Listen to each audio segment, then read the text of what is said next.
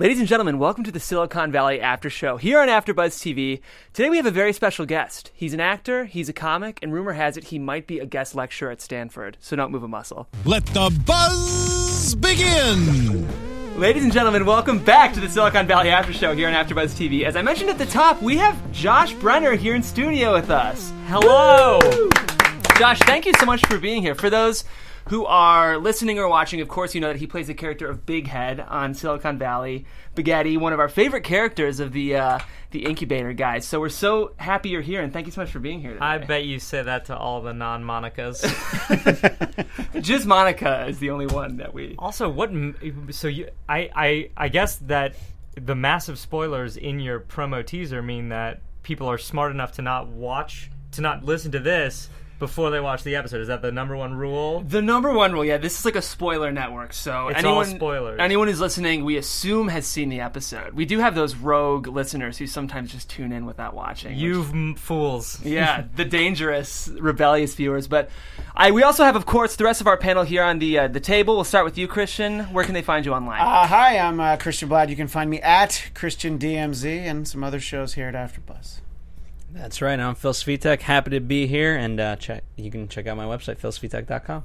Yeah, so I'm so excited to talk about this episode. Before we do that, Josh, again, thank you so much for being here. We're honored. We're huge fans. I also watched Marin, so of course I'm familiar with your work on that show as well. You're the guy who watched Marin. I'm the one. I'm also the other guy who watched Marin. Oh my God, our ratings just doubled. To be fair, I only watched for the cats, but I enjoyed you as well. God, those cats. I know at least 6 other people at the network that did watch the show. Yes. And your network is 450 million people, is that yes. right? Yes. Yeah. So percentage-wise, we're really crushing it. It's funny to me, Josh, because obviously you're a Harvard grad, you're a comic, you're a sharp guy, but you seem to get cast frequently as like kind of these inept, like, have you found that that's kind of like your type is like, and you kill it. Well, thank you. It's not easy having a dumb face. No, I don't know. It's been interesting because like definitely the computer nerd thing is where I was very lucky to like come out to LA at a time when not being handsome was very in. So I've benefited from that. But yeah, the dumb thing was a bit of a surprise, but it's super fun. I mean, well, it's to your credit because like it's actually, I'm sure, not easy to play dumb, and like you play it in a way that's so fresh. And I think that's why Big Head's character has grown throughout the show. Is because your performance is so much fun to watch on the show. Hey, come on. Yeah, and absolutely. I mean, I think I think that, like, you know, usually, right, what I noticed, like, with a character like that, there's a balance of, yes, they're dumb, but they're so likable. They have such a great heart. You know, it's almost like the Forrest Gump effect. Mm-hmm. He's not bright himself, but obviously people love that movie and love that character. And so I would venture to say same goes for Big Head. Mm-hmm. Yeah, you know that I was actually talking about this with someone just the other day. That a couple things. One is that he is surrounded by literal geniuses. Like, an interesting thing about the world of Silicon Valley is that you are literally surrounded by like some of the smartest, most high IQ'd people in the country. So he, you know, it's hard to know where his intellect lies, because if you put him next to something like that, sure, he's going to come off pretty... But, like, you know, in an average, you know, Midwestern, Southern, Eastern town, he might do all right for himself. Yeah, I just guess by that's comparison. True. He could just be spacey, I guess. I think at Hooli, you know, he would come off as like, oh, maybe he's not the smartest guy, but AfterBuzz TV, you're a genius. Right now, we're very excited. I do think there was a moment, though, when Big Head was reading a magazine with his face on the cover, and he wasn't quite aware of who was on the cover, so as much as we want to give him the credit, but it's so much fun, and I do think that you're making specific choices, which I love watching. What do you feel like you're doing to distinguish Big Head from your average kind of dum-dum on other shows? Because I think it's there. Well, I appreciate you pretending that it's me doing it, but I have to give credit to our writers who are, you know, obviously Mike Judge and Alec Berg and the rest of our amazing staff who don't get to be named as regularly, but are also equally amazing and hardworking and hilarious people. They have crafted this character that it's almost this, like, Taoist, like, dust in the wind thing where he doesn't... There's a complete lack of ambition, a complete lack of ego, and a complete lack of awareness of what's going on, but almost because he just doesn't care. There's this real zen quality to it, which is what I love about it. Is that it's not like it's not like an active stupid. It's a very passive stupid, which is I do think is unique, when compared to some of the other great dumb characters on TV. I wanted to ask you, were you familiar with and also perhaps a fan of Mike's earlier work, whether Beavis and Butthead, Office Space? I mean, that's in terms of movies. There's a classic right there. A couple weird stories about this. I have always been a huge Mike fan, and I went home after working on the show for like a year or two, home to my where I grew up in Houston, Texas, and found like all this Beavis and Butthead stuff from when I was a kid that I did not remember owning.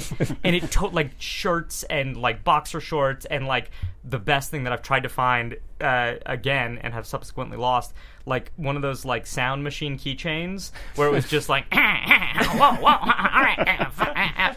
And I wanted to bring it to Mike to have him sign it for me, but I've never been able to find it again. Anyways, huge fan of his. And the weird story that Mike and I put together when I started working on Silicon Valley was that, so I grew up in Houston, Texas, and Mike's obviously spends a lot of time in Texas as well, in Austin. And I had, as a kid, like maybe in like 8th or 9th grade or something like that, auditioned for a movie that Mike Judge was making in Austin, got cast in it as a kid, and then the project died, and I never met Mike or anything like that. So like 15 or however many years later, we put that together, and it like I finally ended up getting to work with Mike. So it was this weird, like, I don't know. I don't believe in things, but if I did, it would be one of them. That's pretty cool. I mean, like, Mike Judge is arguably one of the comedy juggernauts working in TV today. I mean, like, I think Judd Apatow would also be on that list, but, like, I'd have to imagine it's a dream as someone who's a comedy fan to be working for Alec Berg and Mike Judge. Like, that's pretty cool. Well, yeah, and Alec Berg as well. I mean, like, being around the set and, you're literally getting notes from Hank Hill, which is, because he's like, Josh, could you just take that one again? Yeah, I mean, that was pretty terrible, but if it was good, that's what it would be like. And then, Alec, you get, like, Seinfeld stories, just, like, offhand, he'll tell you, what story did he tell me? Oh, I wonder if I can tell this story. Well, we'll see. He was telling a story a couple years ago about, the Seinfeld, are you guys Seinfeld guys? Yeah. Yes, sir. Okay, thank God. He knows the theme song. He must really like it. I know that Elaine's on the show, so obviously I'm a fan. Oh, I don't recall a woman on the show. I guess that's just She's me. one of the bros. The episode where they do the voice of Jerry's girlfriend. It's her belly button. Hello. Oh yeah. La la la. Well, apparently that was a story from the writers' room, except it wasn't about her belly button. It was about her butthole, and they were writing for network television, so it became about a belly button. And little gems like that you get to learn from Alec Berg, and then share whether or not you're supposed to. So yeah, working with both those guys is like truly insane, and also like getting to work with some of the actors on the show, like Stephen Tobolowsky, and obviously all the TJ Millers and Kumail Nanjiani. It's an amazing thing. I'm really lucky to get to be on it. Yeah, are you trained in improv at all? Do you have improv experience, or? Yeah, I did a bunch of improv in college, and then when I moved out here, did UCB and all that good stuff. I wondered, because obviously it's kind of a UCB crew that you're working with on the show. Yes, it is. I spent my 20s looking up to all those guys and like trying to like say hi to them at parties and like avoiding eye contact because I was like starstruck, and I'm still pretty much that way. That being said, I mean, obviously the show is so well written with a brilliant team of writers, but how much improv is happening on set when you guys are working? On set, a lot. In the final cuts of the episodes, maybe not quite as much. Like as you said, our writers are truly incredible. Our scripts are unbelievable as they come in, and they work incredibly hard to, after table reads, they'll tear them apart and build them up from the ground up just to make sure that they're as good as they can possibly be. So we start with unbelievable content, and then, but yeah, I mean, if you've got TJ Miller and Thomas Middleditch and Kumail Nanjiani and Zach Woods, who is, like, to my mind, one of the most comedic geniuses people in the entire world. Funny stuff happens. That there are definitely tangents and riffs and all sorts of stuff, and a lot of times it's super, super funny. A lot of times it does little bits and pieces make it on, and then a lot of times it doesn't make sense, or it takes you off on a tangent you don't want to be on, or it gets often too weird. Yeah. Can you think of one of those moments that you can actually share that, you know, everybody laughed when it happened? It was like, oh, there's no way this will ever make it into the show, but like you just remember everybody was dying when this. Truly everything Zach Woods does, he'll do alts on a lot of his lines, which means he'll basically just like, you know, take it 2 or 3 or 4 times with different specifics, and I think just in this. Was it 2 weeks ago or something? He has this line that I think was like one of my favorite things, where he goes like, "We can't talk about work." He's talking to Thomas. He goes, "We can't talk about work anymore. We can talk about sports teams and their scores or pussy." And that I don't remember what the specific, but there were some truly disgusting, filthy, heinous, horrible, incredibly funny things.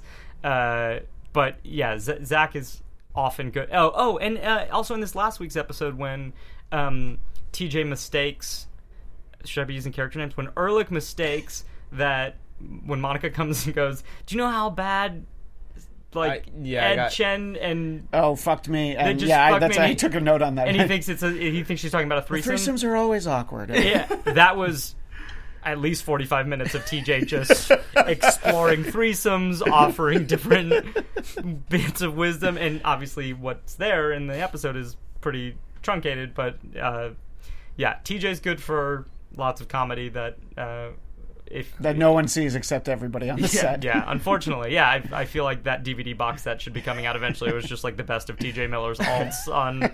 I interviewed Pete Holmes for Crashing 2 months ago. And the best guy. Oh yeah, he's so unbelievably nice, best person. Unreasonably.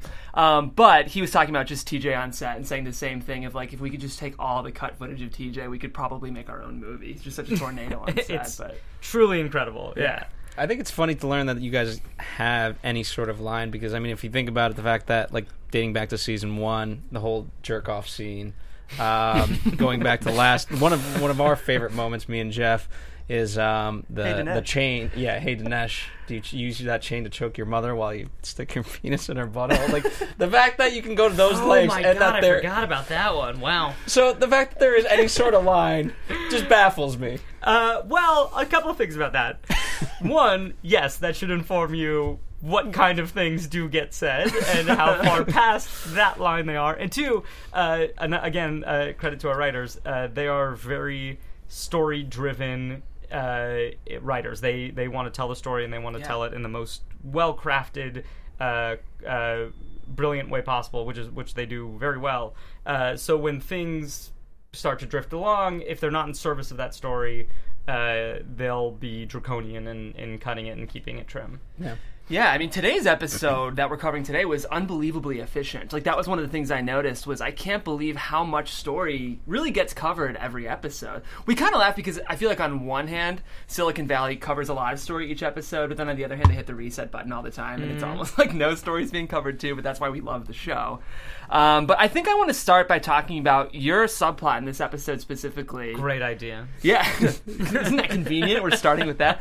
But this was so much fun. I'd have to imagine you got the script and got to read about Big Head's little arc here, and I'd have to imagine you were excited to play this. It was just perfect. I mean, I'm really sucking these writers off. But yeah, I mean, they, like, you just can always count on them to come up with the next logical, hilarious heightening of the joke. And yeah, I remember actually seeing them while they were writing before any scripts came in, and I remember them going like, oh yeah, we think we have the thing for Big Head this season. And I was like, oh great, what is it? And they're like, he's going to be a professor at Stanford. And I was just like, I mean, it's just, they nailed it. Yeah. I really feel like they nailed it. And, you know, the next logical step after, like, corporate domination and, like, financial success is academia. It just seems like perfect. And what I rewatched it, you know, second time, and I love the fact, like, those little nuggets, they make, almost, like, in hindsight, they make those other things amazing. So, for example, when you come back and you say the fact of, they said, homework. I have my choice, essentially. And so when you're listening to that for the second time, you're laughing because he just has no idea. Yeah, it's up to him whether or not he wants to actually give homework as an instructor. And I like the afterthought is like, which already feels like homework. And I think that a perfect encapsulation for me of Big Head is when the admissions counselor person says, "You were on the cover to Wired magazine," and he goes, "I was on the inside too." It's just. I believe that was improvisation, gentlemen. Hey! I could just smell case it. in point. Well, that's what I love about Big Head is like he's kind of sweet. Like I feel like he could be this like cynical slacker, but like it's kind of like you said, he's kind of zen, and there's kind of like in the same way that I think like Pete Holmes is kind of sweet. I think there's like a undercurrent of Big Head that's just kind of like earnest, and like he's really giving it his all, even if that's. It's an interesting comparison to Pete's character, specifically on Crashing. That there's a bit of this like, I don't want to get in anybody's way. I'm pretty sure I don't belong here. Sort of this recognition of all of your shortcomings that leads you to be like, you know what? I'm just gonna hang back and like get diabetes from drinking soda. Which, by the way, for those of you watching at home, for those of you not watching at home, we all have truly enormous, very condensating double gulps in front of us. And we got, Josh, the extra big double gulp, just so you all know, because we care about our That's guests. right. I believe this is the picture double gulp. Yeah, you guys really saved money on yourselves. Yeah, well, we figured, that would have been 90 more cents total if we had each gotten. Oh my God, that's so good, too. The 7-Eleven over here is a very good 7-Eleven. Wow. Yeah. Corner of Cuenca and Burbank.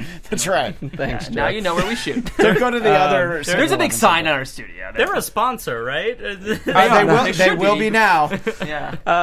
I'm curious as to, was there any conversation about what Big Head actually said in this lecture whatsoever?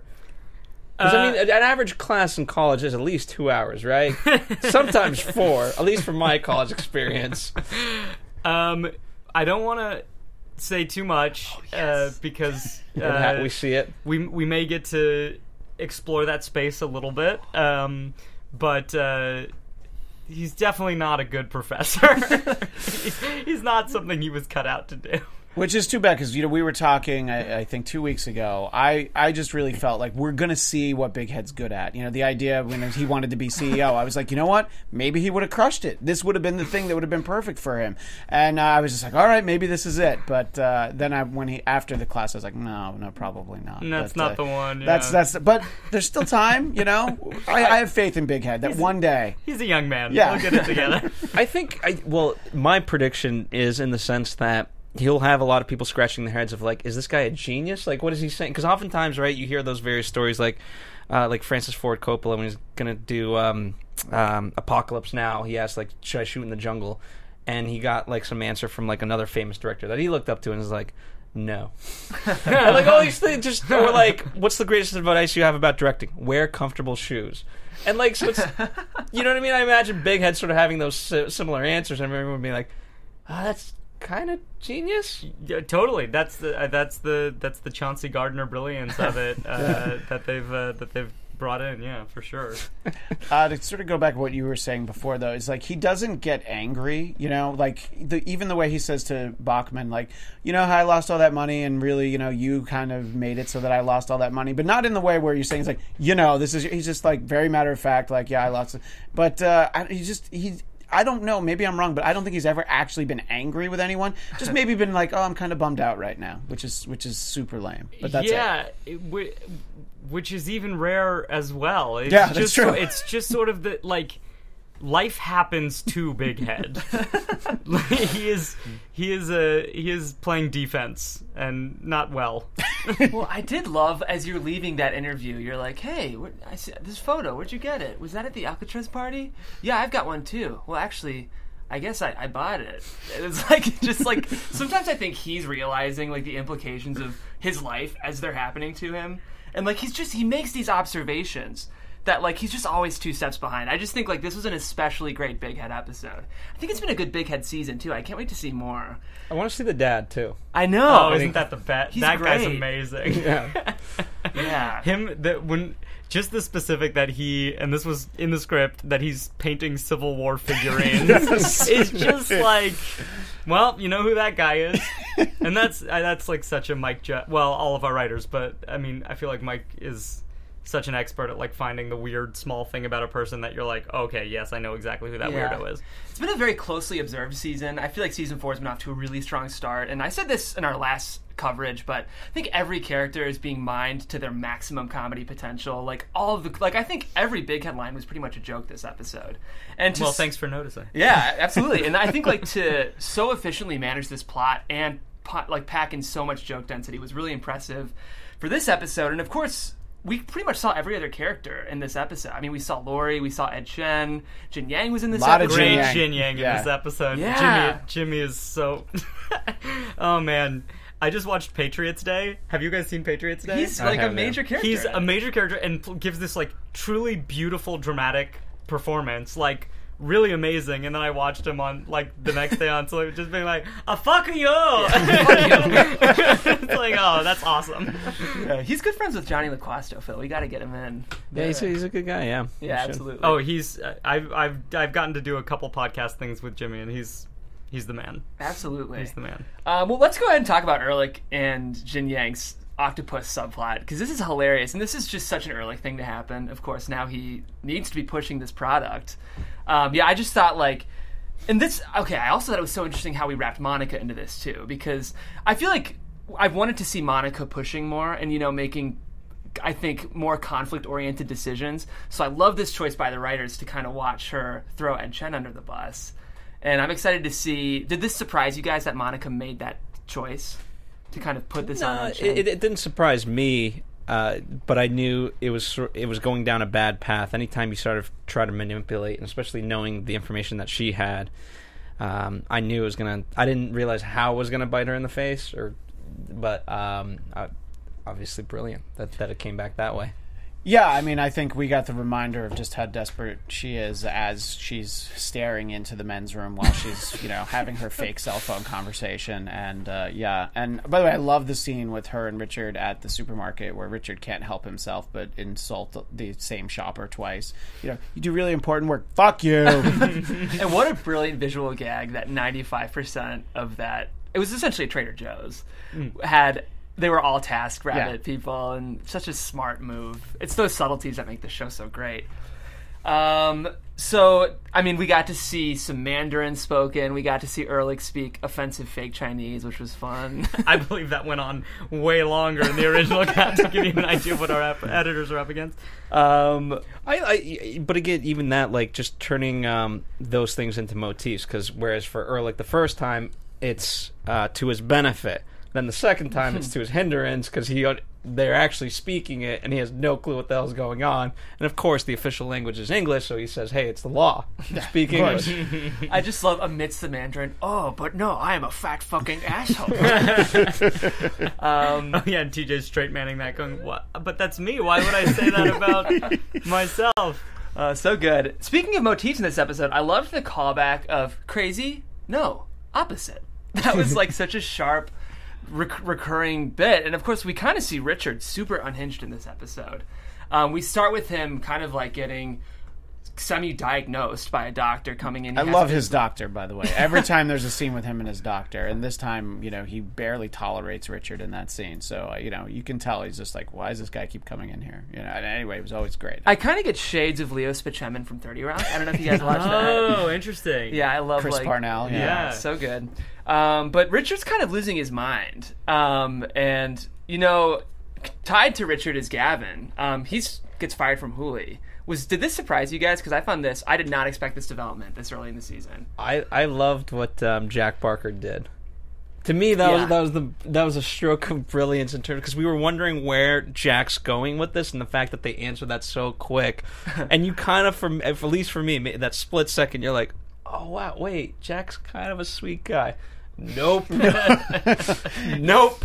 Yeah, that was something that we had talked about last week. We figured that there would eventually be some payoff where, he had some, master plan. But, no, just next episode, within the first 5 minutes, he's like, oh, yeah, you're out, which I thought was great. And my favorite moment in that is Gavin trying to say goodbye to Hoover. And he just keeps taking. It's like, oh, and I need your ID and your parking pass and your car. And it's like he's actually like trying to have a moment with someone, and he's like, no, okay, get out of here. And they take his nameplate right as he's pulling out of the parking spot. So I also really love that the conference where he's trying to like rap with his people, and the guy finally stands up and just walks out of the room. This is interesting, though. I felt like tonally it was handled with humor, but also some pathos. Like I thought it was, and that's what I love about the show. We talked about this last week. Is 95% of the time it's like Mike Judge, satirical, over the top, farcical, but like it does get kind of sweet sometimes. And I thought this was kind of sad, like a little sobering to watch him leave with Hoover. It's funny, obviously, too, but I really liked that choice. I'm trying not to say so many spoilers. Man. There's that his journey is great. He's got great stuff. Here's, when I saw it, it's interesting, like, in the photo, right? Correct me if I'm, because it didn't outright say it, but there's a little Gavin there, right? I mean, that's his face, the second guy. The photo they're looking at? Yes. Yeah, it's Gavin and Peter Gregory, and then their other two partners, I guess. So that insert shot was so quick, but it was interesting to see a young Gavin, and that sort of opened up my mind to the idea of, like, was Gavin always this way, or what was his earlier ambition? Mm-hmm. And can that sort of be re-sparked? He's a fascinating character, I think. Do you get to work much with Matt Ross? Or season 1, I guess you were. This was the first season where we didn't get to as much, but yeah, those scenes whenever he was doing like sort of the big conferences, when Big Head was still at Hooli, I always got to watch him do those. And Matt Ross is like, in addition to being a brilliant director, if you guys haven't seen Captain Fantastic, it's truly what can he do? Awesome. Yeah. He's so freaking funny, but also you're right, like very sincere and very honest and very vulnerable in those scenes when he's like playing this sort of emotional turn. But yeah, Matt is incredibly funny, and I do miss that. That is the one thing that I miss about about getting to do those scenes, because he's amazing. Yeah, I guess we might as well kind of discuss. After leaving Hooli, we find out through kind of an extended inside Peter Gregory's brain montage, which was a lot of fun. There's a lot of callbacks. Woo! Yeah. Woo!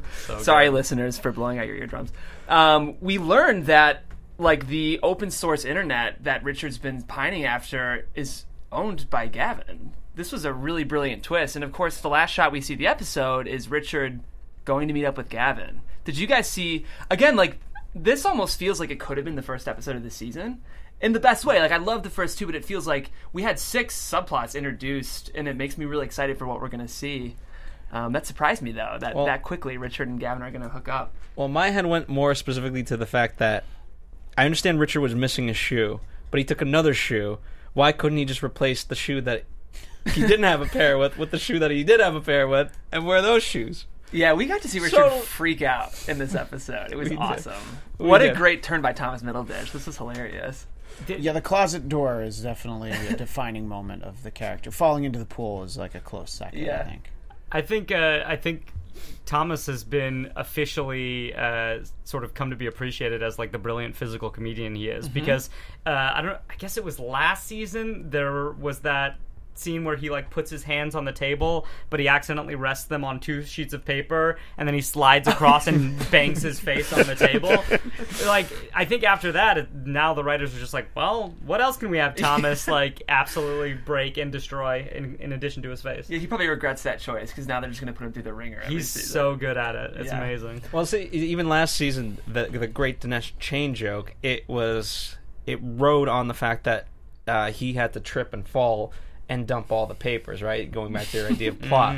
And if that didn't work, if that looked cheesy, none of it would have worked. The joke wouldn't have worked, and the story wouldn't have worked. So, yeah, you're right in that sense that he's got great timing.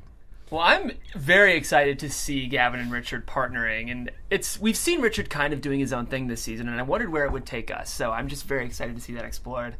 It's great. Yeah. I'm excited for you. Yeah, I know. You probably know stuff we don't, so you got to be careful what you can say. I read almost all of the scripts. Do they give you just sides, or do they give you the full scripts? No. We do table reads before all the episodes, so we are fully aware of what's happening. The full season's shot, right? Yeah. Okay. I don't know if it's all fully edited. I mean, I think it's probably mostly done, but maybe they're still like color correcting or doing some audio or something like that. Yeah, I'm sure. Typically, like the last episodes, they get finalized like a couple of weeks ahead of. Do you guys shoot in San Francisco? Very little. On the pilot we did a couple days, and then each season it'll be like a day or two. Like obviously when they were at AT&T Park in San Francisco, they were up there, and then exteriors here and there. But for the most part, we're faking it. Are you guys on a lot? Yeah, we're at Sony. Oh, you're at Sony. Okay. Yeah. I have Jeff and Christian. I have the question for you, since unfortunately you already know the answer. Yes. You can't answer it. But does the rest of the team help out Erlich and the app, and Richard does his own thing, or does the team help out Richard through this eventually? I can weigh in. Sure. No, I'm kidding. I know the answer. He knows the answer. I have an idea. By all means. My thinking is that they will assess the situation and figure what they can get the most out of. But then also within that answer, I kind of want to say that Guilfoyle will do one thing and then Dinesh will do the other. But yeah. Oh, speaking of, we need to talk about Dinesh's do. date, which was amazing. Dinesh Speaking of talking pussy, he got to have sex on her, which was awesome. Which was great that he said. I have this actress's name because she was great, and I want to give her credit. I'll do it at the end of the show because I have too many notes. But Mia is introduced. We find out that she's a gamer. We find out that she has kind of a turbulent online relationship with Guilfoyle, of course. This was great because I assumed when Mia and Guilfoyle recognized each other that Dinesh was going to get ousted by Guilfoyle and she would fall for him. I don't know if that's what you guys predicted. That's where I thought that would go. And the show, I was glad it didn't. I know. I felt like I've seen that in an episode, and then we didn't get that, so I was very glad. Because what we got is Dinesh and Mia going on a date to amazing dinner. Bad date. The first few exchanges, like, I love water. I like oceans, lakes. When does a pond become a lake? Oh, so well played by Kumail. But we, of course, learned that Mia doesn't only agree that Guilfoyle's a prick, she agrees that he's a motherfucking prick. There was something kind of satisfying to me about watching them bitch about Guilfoyle, because Guilfoyle doesn't always get his comeuppance for how much of a dick he can be on the show. But here's it's very problematic when the bulk of your relationship hinges on the fact of the hatred towards somebody else. Yeah. And for me, at the end of the day, like, you can only go, like, if you're him, you can only go so far in terms of hating someone in that way, because eventually you're like, whoa, that's family. I get to make fun of him, but you don't get to say that. Yeah. And I think that's going to be a turning point at some point. I think so too. Well, and Guilfoyle has the point of, it's like, well, I guess you're going to have to stay. So you're never going to break up? Never? And he's like, that's the plan. That was a pretty good Kumail, actually. I wasn't trying. That's how good I am. Yeah. Because we learned that Mia is not only an excellent gamer, but one of the world's best hackers. MI4. MI4, yeah. So I'm very excited to see that play out. It's funny. I was like, oh, Dinesh is CEO. Like, we'll finally get to see him, winning a little bit. And, of course, that lasted for 20 minutes of one episode. So he's back in the punching bag position. But that's, I think, where it's most fun, so... Pop quiz about Dinesh or Big Head. Who could have lasted longer? A CEO? Yeah. What I really do want to see, and it might be a little on the nose, but I would love last season to see Big Head become CEO of Pied Piper and just crush it. That's what I was saying. I know. I feel like he's got it in him. I'm still holding out hope for Big Head. Are you listening, Alec? Are you I listening, know. Mike? Absolutely. I do think it would be such a funny subversion just to see your character just be so good at a job that important. But so good at anything. At anything, yeah, literally. Well, I feel like that's most of the Well, we should talk about it's very quick, but there's that great moment with Monica and Lori when we realize that Lori's pregnant, and she says congratulations, and I believe Lori Suzanne Cryer. Yeah, she just says yes, as in like, what are you congratulating me for? I don't know. It was such a great moment. It was like 2 seconds, but it was so funny. Yes. Yeah. Yes. Another great like moment where a character is fully encapsulated in one moment. That the biological fact of reproduction is nothing more than a scientific phenomenon that happens constantly all over the world. Just not interested. Well, for me as an audience member, what's funny, you wouldn't expect her to get pregnant in any sort of way. Like, she's never shown any interest romantically towards anyone, let alone at least like whatever, even like a one night stand. Yeah. So, yeah, picturing Lori Bream in any sexual context, is just like kind of horrifying. You feel it was a sperm donor situation. Oh, That's what I was actually about You to say. feel My that guess it is was, that it was they're artificial insemination. Yeah. Or We'll she is see. capable of self-reproduction, and we will learn that. I know you can't say if that's what happens. Or maybe she's a fiend. Yeah, Maybe, That's true. you know, we don't know. it's immaculate conception. She leaves We the don't know what office. goes Look on. out. Yeah, that's She true. lets that hair down. as a quick side, one of the funniest moments for me was when Jared touches the self-driving car and just is so scared of it because given the history. The PTSD. Oh yeah. There was a lot of really subtle callbacks in that inside of Gavin's storage. Not Gavin. Peter Gregory's. Peter Gregory's Yeah. storage. Yeah, I just like in general. I thought this was such like an efficient episode. Like I feel like from a comedy writing standpoint, everything advanced story and humor and plot and jokes, and it's been a great season, I think, and I can't wait to see more. They work really hard. Yeah, I can tell. They work really, really hard. Yeah. And we are lucky that they do. Yeah, for sure. Well, is there anything else that we haven't necessarily covered in terms of? I think that's the big item stuff for me, at least. I guess it's just the one line, but Yes. I do, since of course since Josh is here, when Big Head says the thing about like, oh, is wearing the shirt with the name of your school like wearing the T-shirt for a band to the concert? I just thought it was like, I'm like, yeah, I think he would definitely have that question. And what's the answer? Was it what are you teaching? Stanford. Was that? That's true. Yeah, they made me teach. Teach what? Stanford. Yeah. Oh, that made me laugh. Do you have a one-liner, Phil? There's so many. this There's episode. so many. I think I gave him a couple away. Yeah. At this point, I've already forgotten them.